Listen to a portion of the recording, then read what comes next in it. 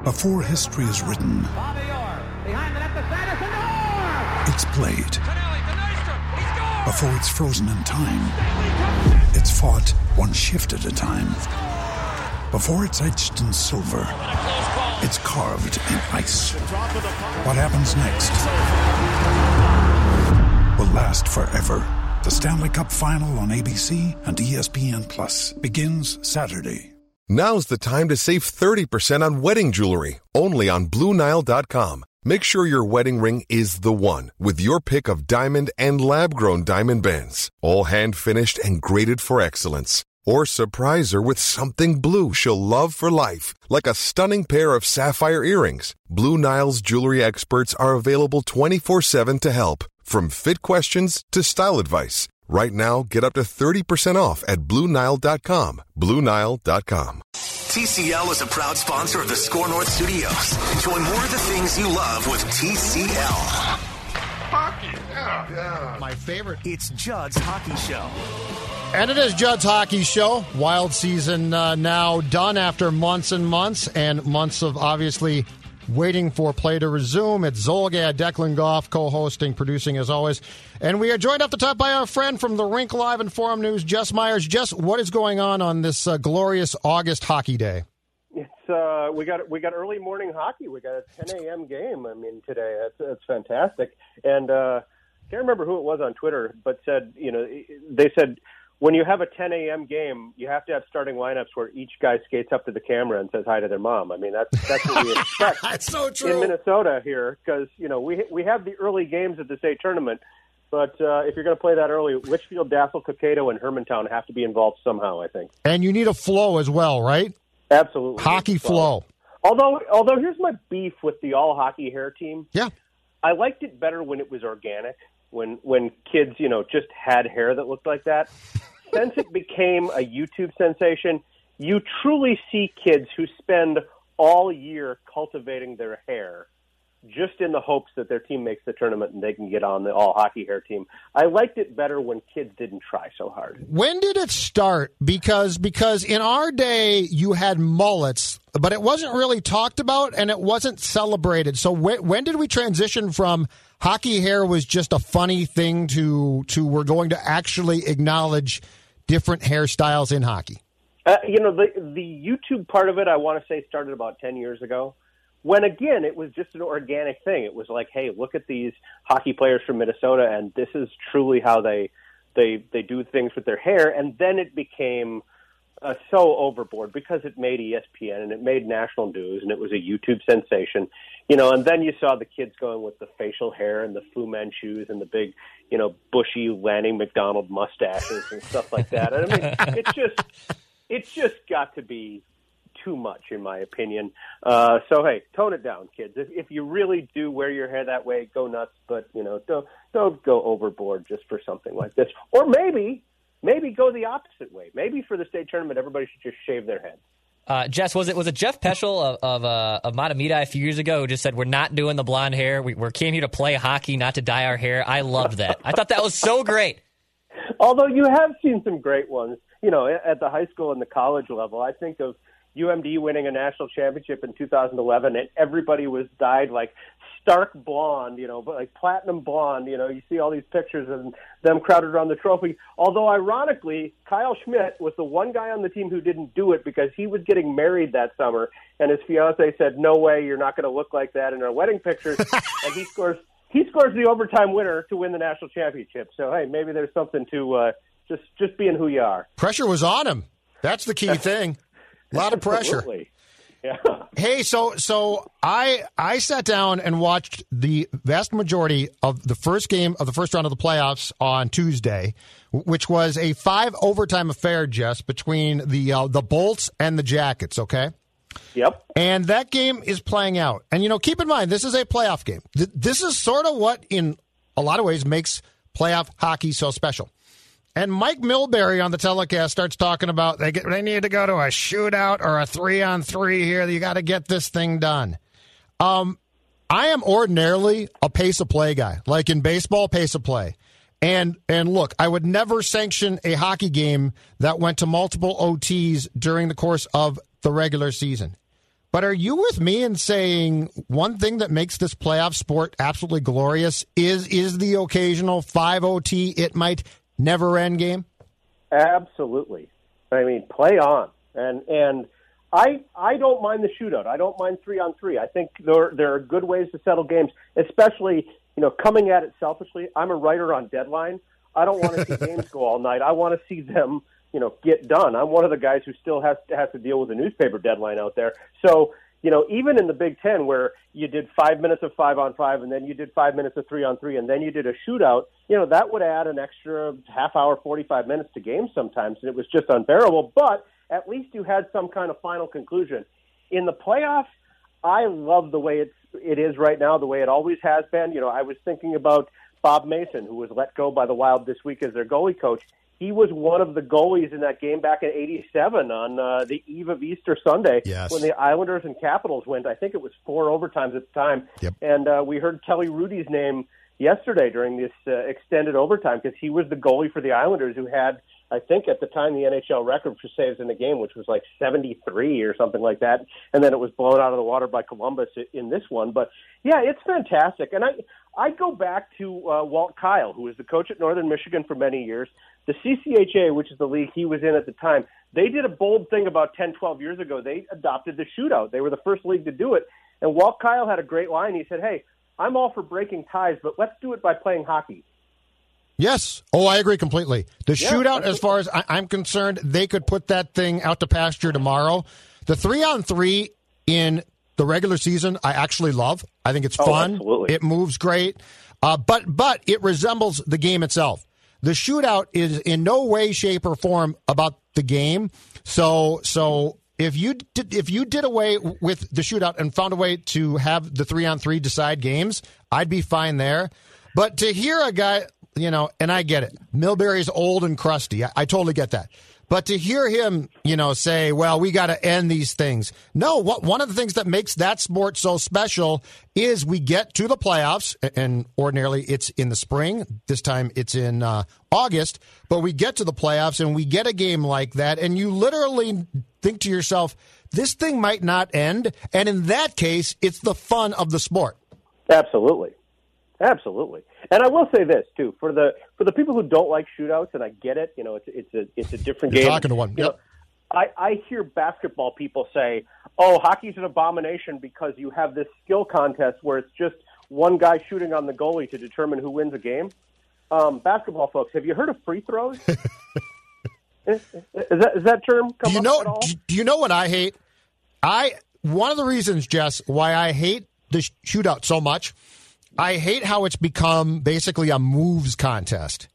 The dipsy doodle BS. Yep. When we were kids and the occasional penalty shot came up, which, by the way, used to be incredibly exciting. Now it's not as much because of the shootout itself. But when we were kids and you got the occasional guy got tripped on a breakaway and the official would point to center ice, one of the rules, as far as I recall, was you absolutely positively had to keep the puck moving towards the goal in your route to the goal. And now you got like Patrick Kane goes into like the 6th row and he dances from the 6th row back to the blue line, back to the other 18th row. It's enough. Just make your move and shoot the bleeping puck. I agree with you. And, hey, since you brought it up, I think we got to talk about Mike Milbury, don't we? Sure. Go ahead. You know how sometimes guys are put in tough situations and they rise to the occasion? And I'm going to give a shout-out to somebody at another station, but Mike Max a couple months ago during all the unrest in Minneapolis rose to the occasion, did a fantastic job. We are seeing the opposite with Mike Milbury in this playoff season. I mean, he just really seems like he's off his game. And he's been a valuable contributor to hockey broadcasts for a long time. He was a coach. He was part of that whole Islanders fiasco in the 90s where they got sold to a guy with no money. He was their coach through all that. You talk about a guy who's seen it all, done it all in hockey, but, man, he just seems to have lost his fastball this year. He's been saying, some controversial stuff. He's been saying some stuff that's way off base. And then to top it all off, he puts a tweet out last night of the CN Tower in Toronto, and he says the Space Needle is all lit up in honor of the game. It's like, dude, you're not in Seattle yet. The Kraken busted him quickly. The Seattle Kraken busted him real quick, and they should have for that. Yep. And the one thing he said that really got the ire up of people around these parts is, he said, if you follow women's hockey at the college level, you used to playing games with no fans. It's like, hey, come on. You can say that in some places. You can't say that in Minnesota. You can't say that in Wisconsin. You can't say that on a lot of places on the East Coast where women's college hockey is a really big deal and the fans turn out for those games. Why is he working games? Like the studio work, I guess I sort of get, but why is he being put on? It seems like a pretty large amount of games from the Toronto bubble. That's what I don't get. I mean, they've got people that know the sport. Like Patrick Sharp, stick him on games. He knows the game. Patrick Sharp has been excellent. Anson Carter has been fantastic. Anson Carter. What you don't want to become is like a novelty act. And let's face it, Don Cherry, before he finally got gas back in November, had just become this kind of cartoon character of, the tough guy Canadian hockey guy. You don't want to see Milbury become that because, he's better than that. He's got a better history than that. So, hey, step up your game or maybe step aside and let somebody else do some work in the studio. So the Wild wins Game 1 against the Canucks. Stalock, Jess Myers, stops 28 shots. He looks fantastic. And I think we're all thinking after Game 1, my God, did they play a disciplined, good game? The Canucks, at least in that game in particular, looked like the stage might have been slightly too big for them. I think we all came away from Game 1 thinking the Wild's got a chance here. It's a quick, 2 more wins. It's a best 3 of 5. And then they lose Game 2, Game 3, and have as many of a 2-goal lead, I believe, in Game 4 and fall on Friday 11 seconds into OT. That's a long way of asking you, what were your takeaways from a brief endeavor back into the 2019-20 season for the Minnesota Wild? It's so weird to think how much we saw just in a 4-game playoff series. You're absolutely right. That first game, it was like, wow, who are these guys? There's some leadership. There's some guys taking control. You're taking guys like Elias Patterson and you're taking guys like Brock Besser completely out of their game. And there was all that talk in February after they fired Bruce Boudreau, and I still don't necessarily agree with that move, but they had played really well under Dean Evason for his, a dozen games or so that he had been the interim head coach. So there was this thought after Game 1 that, wow, these guys are really turned it around. They're really listening.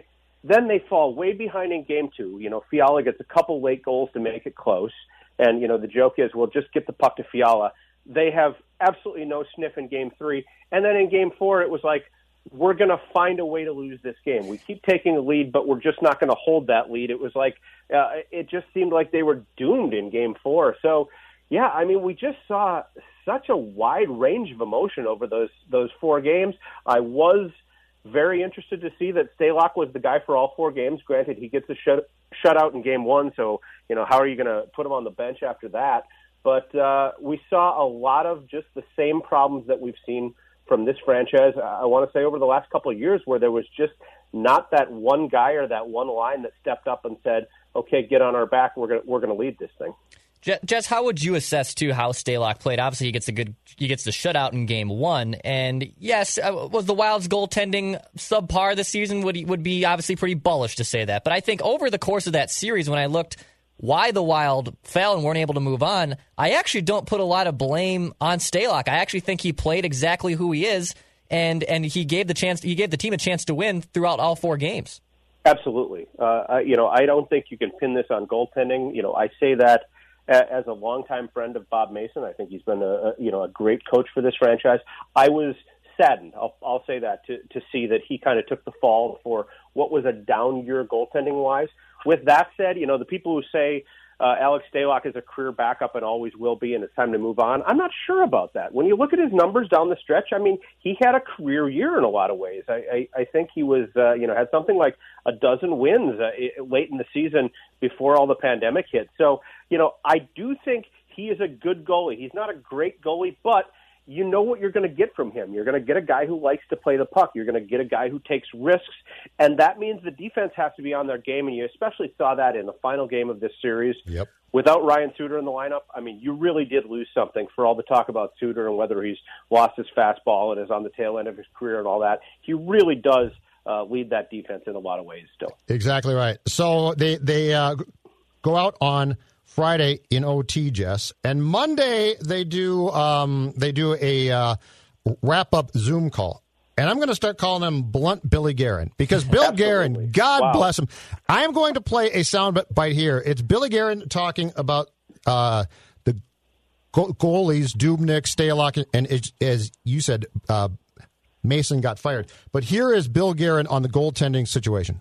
I was disappointed in the goaltending this year. Al had a tremendous year, and Devin had an off year, and it needs to be better. That's just the way it is. And if I told you anything different, I'd be lying to you. And it was not a strong point for us. If I have an opportunity to make it better, I will. So Dubnyk is almost certainly gone. Do you agree with that?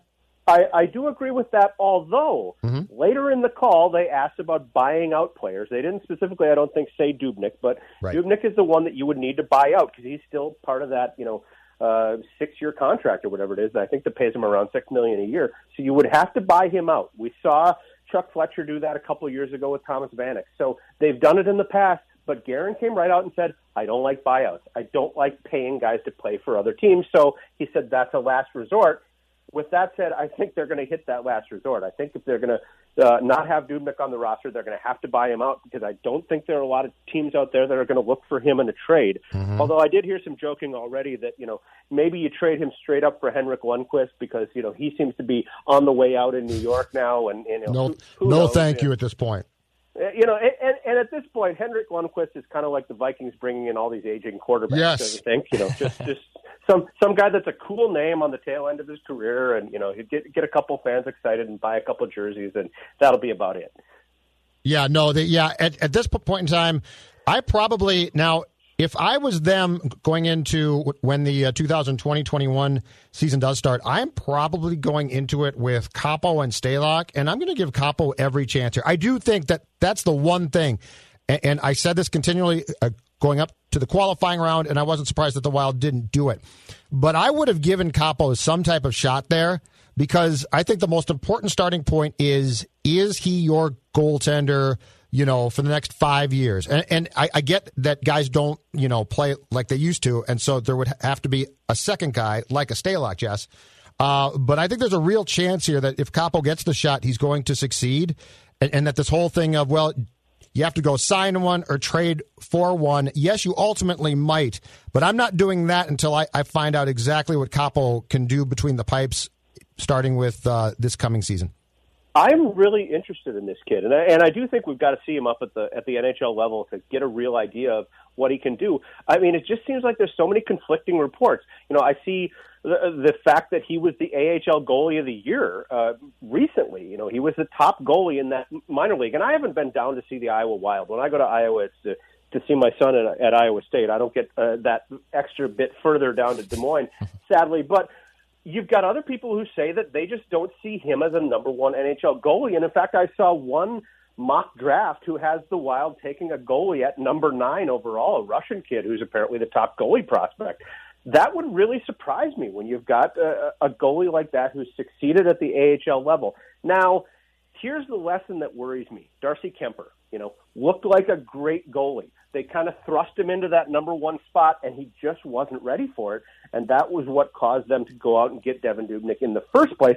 You look at Darcy Kemper now, he's a rock-solid goalie. He's got Arizona, winning a first-round series. He's played very well with some good defense in front of him.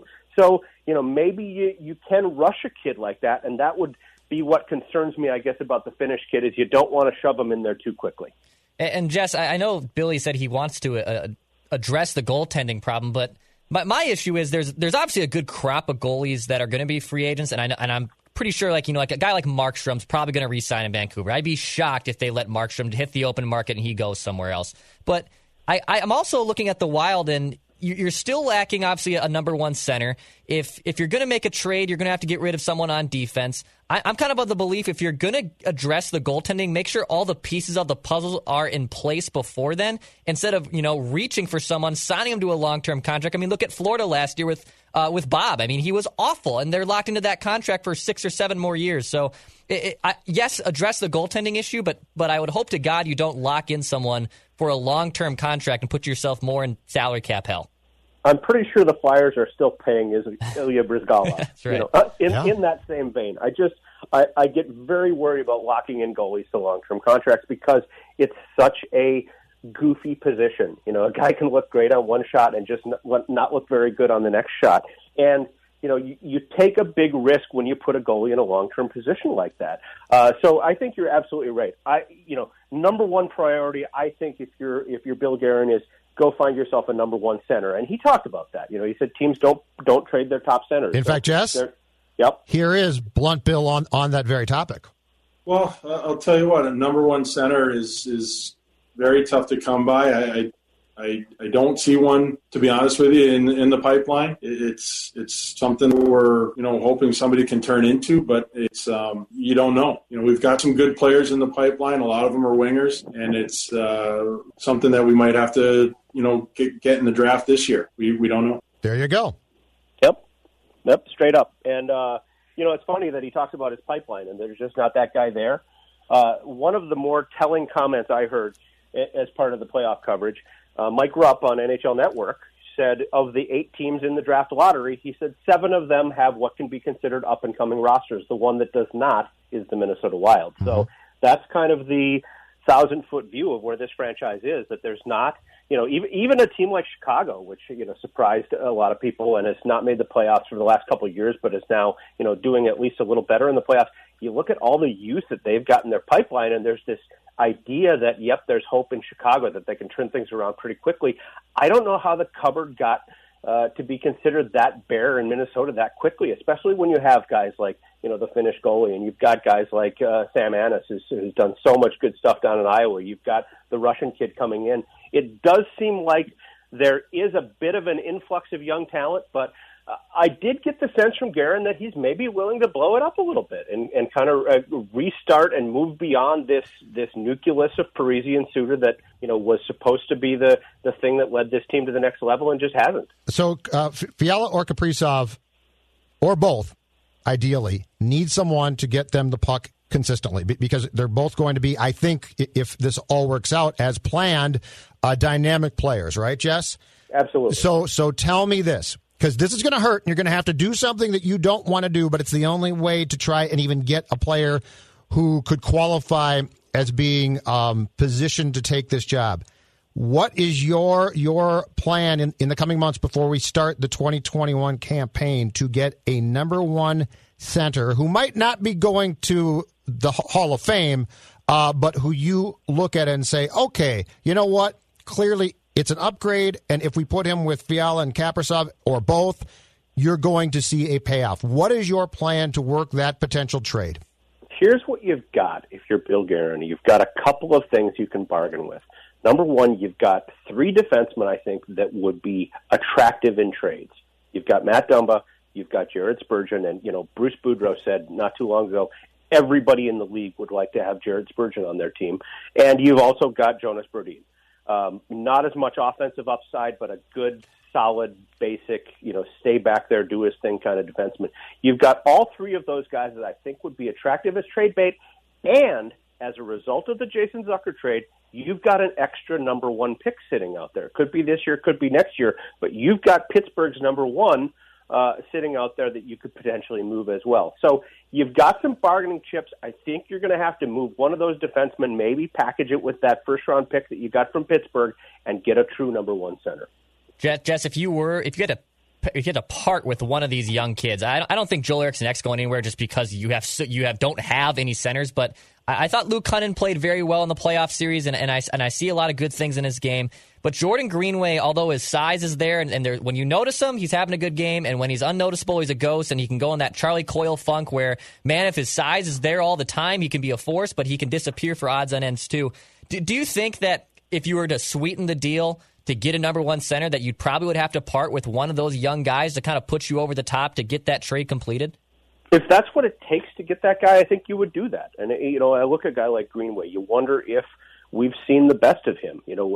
I think back to Mikael Granlund, where we kept waiting to see that next gear, and it just turns out it wasn't there. And they've seen the same thing in Nashville since he's been there. That, by the way, is looking like a fantastic trade now to get Fiala for a Granlund who is underachieving and maybe always will be an underachieving guy. So, yeah, I think you would part with one of those young guys. I'm with you. I like what Cunnin brings to this team. Maybe I'm a little biased because he's a local college kid. I watched him play for the Badgers and saw what he did there. I think you hang on to a Cunnin for now, and maybe, if Greenway is more attractive in a trade because of his size, you move him right now.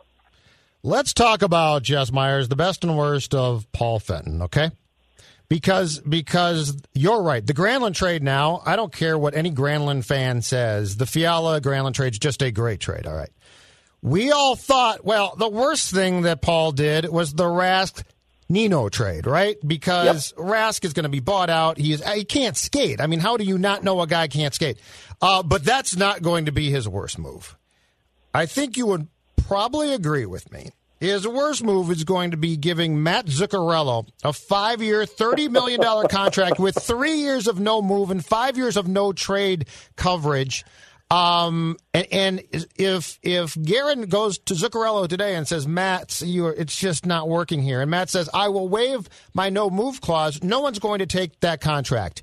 Absolutely not. In short, Victor Rask is bad at his profession, and he's going to be bought out.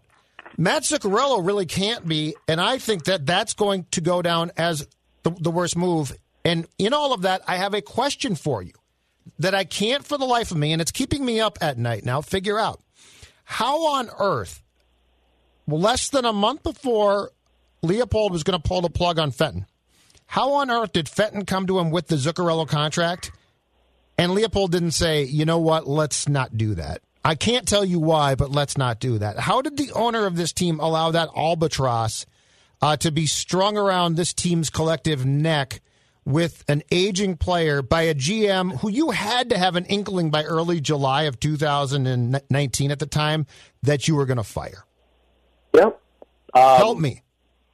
I'm a student of World War II history. I always have been. There's a famous saying in war that, if a situation arises, you can do something good, you can do something bad, or you can do nothing. And the worst thing is to do nothing.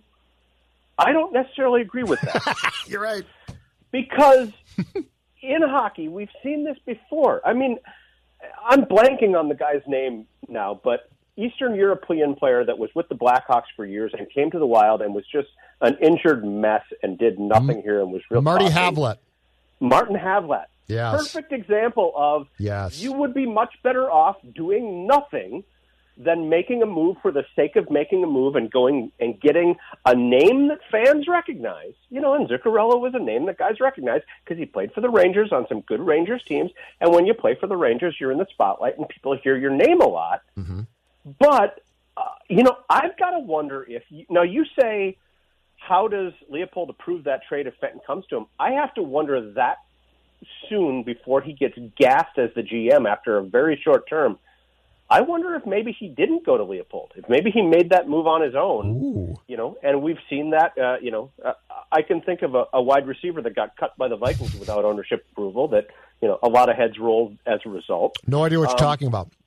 Yeah, maybe we're seeing a similar kind of thing where a GM went off on his own, or maybe the GM comes to the owner and says, I've got this guy, and talks him into it. And then once the move is made, the owner realizes what this actually means and what this actually is beyond all the smoke that you're getting from the guys who want this to happen. Yeah. And says, wait a minute, who's running the ship here and what have I done? You also read the stuff about Paul Fenton, about the way, he was behind the scenes, the paranoia and, constant threatening of people when stories got out there. And then the story that always gets me about Paul Fenton is him attending the Patriots Super Bowl parade and sending, team folks videos of him at the Patriots Super Bowl parade while the Wild are playing a road series. Yes. It's like, dude, what is your job? And when are you going to start doing it? That one really kind of stunned me. He was a really bizarre guy, but that's the move. That's the move I don't get. Because Matt's is, look, I might be totally wrong here, but in watching him, it doesn't seem like there's a lot of there left. And that contract, and the worst part is, too, in large part or predominantly because of the pandemic, Jess, the salary cap is going to be flat for at least a year, and my guess is 2 or 3 years. Yeah, and so now, I mean, the Parise contract hurts. The Suter contract hurts. At the time, I thought they were great.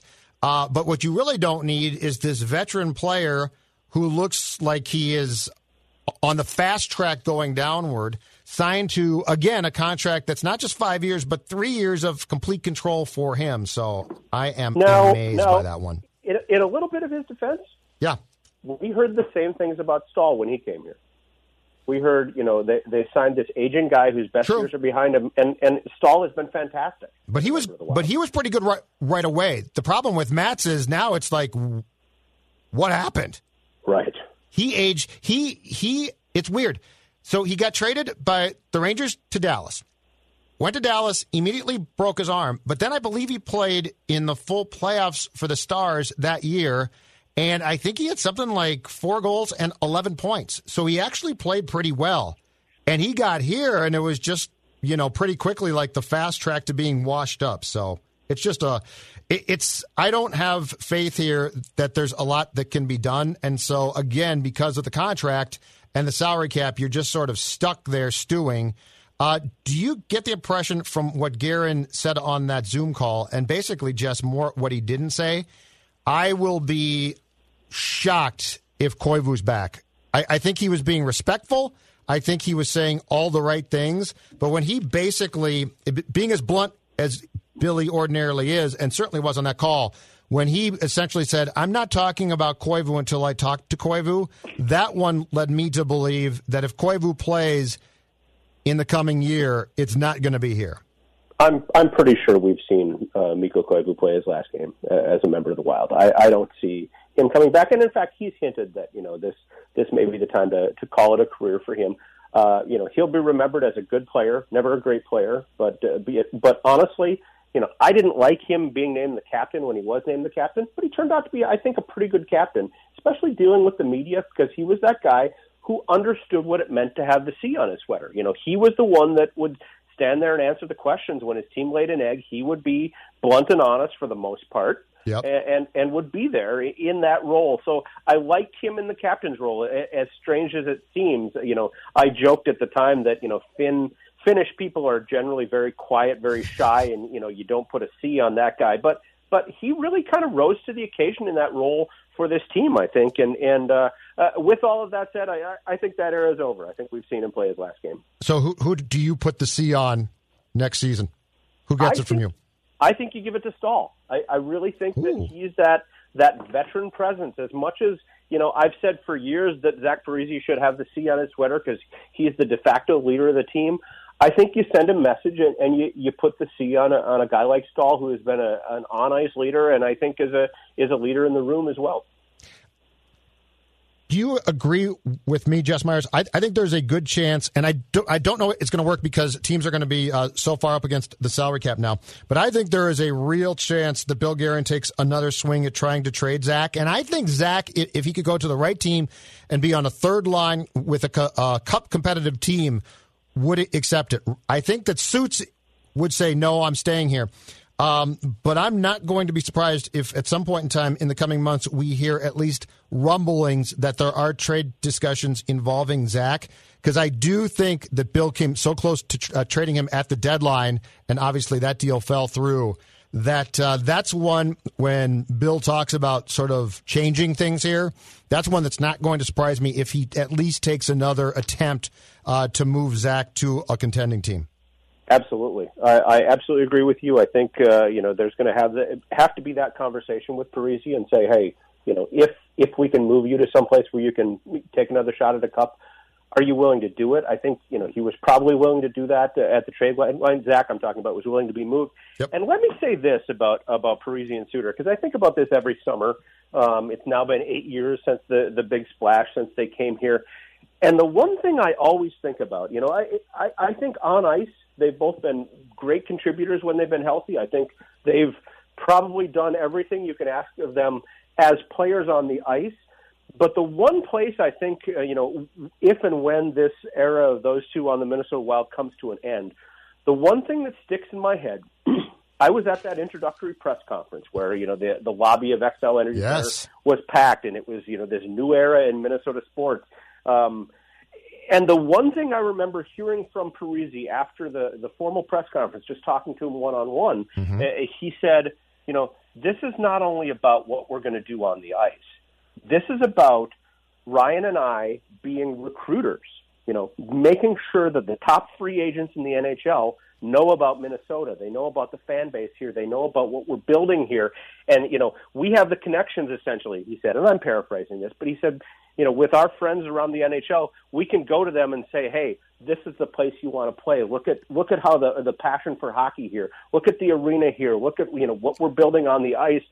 It seemed to be this idea that, not only did the Wild get those two guys, but this was going to be the start of this pipeline coming to Minnesota of the top talent in the NHL, the top free agents out there saying, this is a place I want to be. I want to be part of that fun. I want to be part of the sellout crowds every night.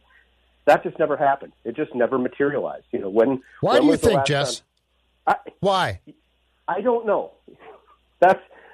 It's a great point. Great mystery. I'll be frank and honest and say I don't know. If it's a salary cap issue or if it was an idea where if you come to Minnesota, you're coming to play for Zach Parise's team. You're never going to be the spotlight guy. It's one of those interesting things. And hockey players are weird that way. I talked to a friend of mine who works with a team in California, and let's face it, California is a beautiful place. It's an amazing place to live. It's sunny, and there are mountains, and there's the beaches, and there's the ocean, and all of that. It's just a great place to live. And I joked with my friend who is a higher up with one of the teams in California and said, how do you ever lose a free agent? When you're trying to lure a guy to come to California, or if a guy is on your team and is a free agent, how do you ever get a guy who says, no, I don't want to live there, I don't want to play there, I don't want to be in the sunshine and all of that? And he said you lose free agents. If you're in a desirable market, you lose free agents for a couple of reasons. You lose them, number one, because they don't like the coach. And I don't know what the situation there. I don't know if Mike Yo's style turns some guys off, or if Bruce Boudreau's style turns some guys off where they wouldn't want to play for Minnesota. I don't know if that's the case, but that's one reason that guys don't go to a place or don't stay at a place is because they don't like the coach. The other reason is you have guys that are third liners on a bad team, there are third liners on a good team, and a bad team that has free agent openings says, come play for us. We're going to make you, the top line center. We're going to make you the center of our power play. We're going to increase your role. You're buried in that system. Right. I haven't seen really either of those things happen in Minnesota, so I don't know, if maybe the GMs we had in Chuck Fletcher previously was just not aggressive. If there was the word on high from Leopold who said, hey, we've spent enough money, we can win with these guys, don't spend a lot more, and granted, I wouldn't think revenue would be an issue for a franchise like this where, you open the doors for the first 15 years of your franchise and you have a sellout overnight. Mm-hmm. So I'm going to be puzzled by that one for a long time, how that just never really materialized. I'm going to give you quickly, Jess Myers, 3 things of why I think it didn't, and why timing was, if not wrong, it was off. Okay. Sure. One is, and I didn't think about this at the time, but what does every great team have? Every great team has a center who is just damn good, right? Right. Koivu at his best was good, but I don't think he was ever that guy. But I think they thought when Parise and Suter joined this team, I think they thought to themselves, Koivu is that guy. They were wrong about that. Okay. The other thing was Fletcher and the boys, and you know what? We are culpable of the same thing too. How long did we all say, just wait on Nino and Coyle and Granlund and that whole crew? And we got fooled mightily by the upset of the Avs in 7 games of the first round. And I think we all thought, okay, it's going to click now, and this group is going to be great. And in fact, not only did they not prove to be great, but the locker room was sort of, this might be too strong, but in some ways it was disintegrating. It was not great. And so on and off the ice, I think issues developed that were not diagnosed in time. And then I'm going to give you my last theory about this. Mike Yeo was not a bad coach, but he was the wrong hire at that time for that group. And I think if you put all of those three things together, Jess, in a wild hockey stew, what you get is a stew that tastes off, that never fulfills what you think it's going to, not because there's any one great mistake made, but because there's at least three things that don't occur that needed to occur to take Zach and Ryan and lift them up to where I think we all thought on the day that they were introduced that they were going to get to certainly by now. This is going back 9 years, but I will defend the hiring of Mike Yeo, as odd as it seemed at the time. Now, in college football, they say when you fire a coach, you always go out and hire the opposite, right? So when you get rid of Glenn Mason, who was the button-down suit and tie wearing guy and very calm, you went out and got the rah-rah guy in Tim Brewster. You hired the opposite of what you had before. They had a young, potentially up-and-coming coach in Todd Richards.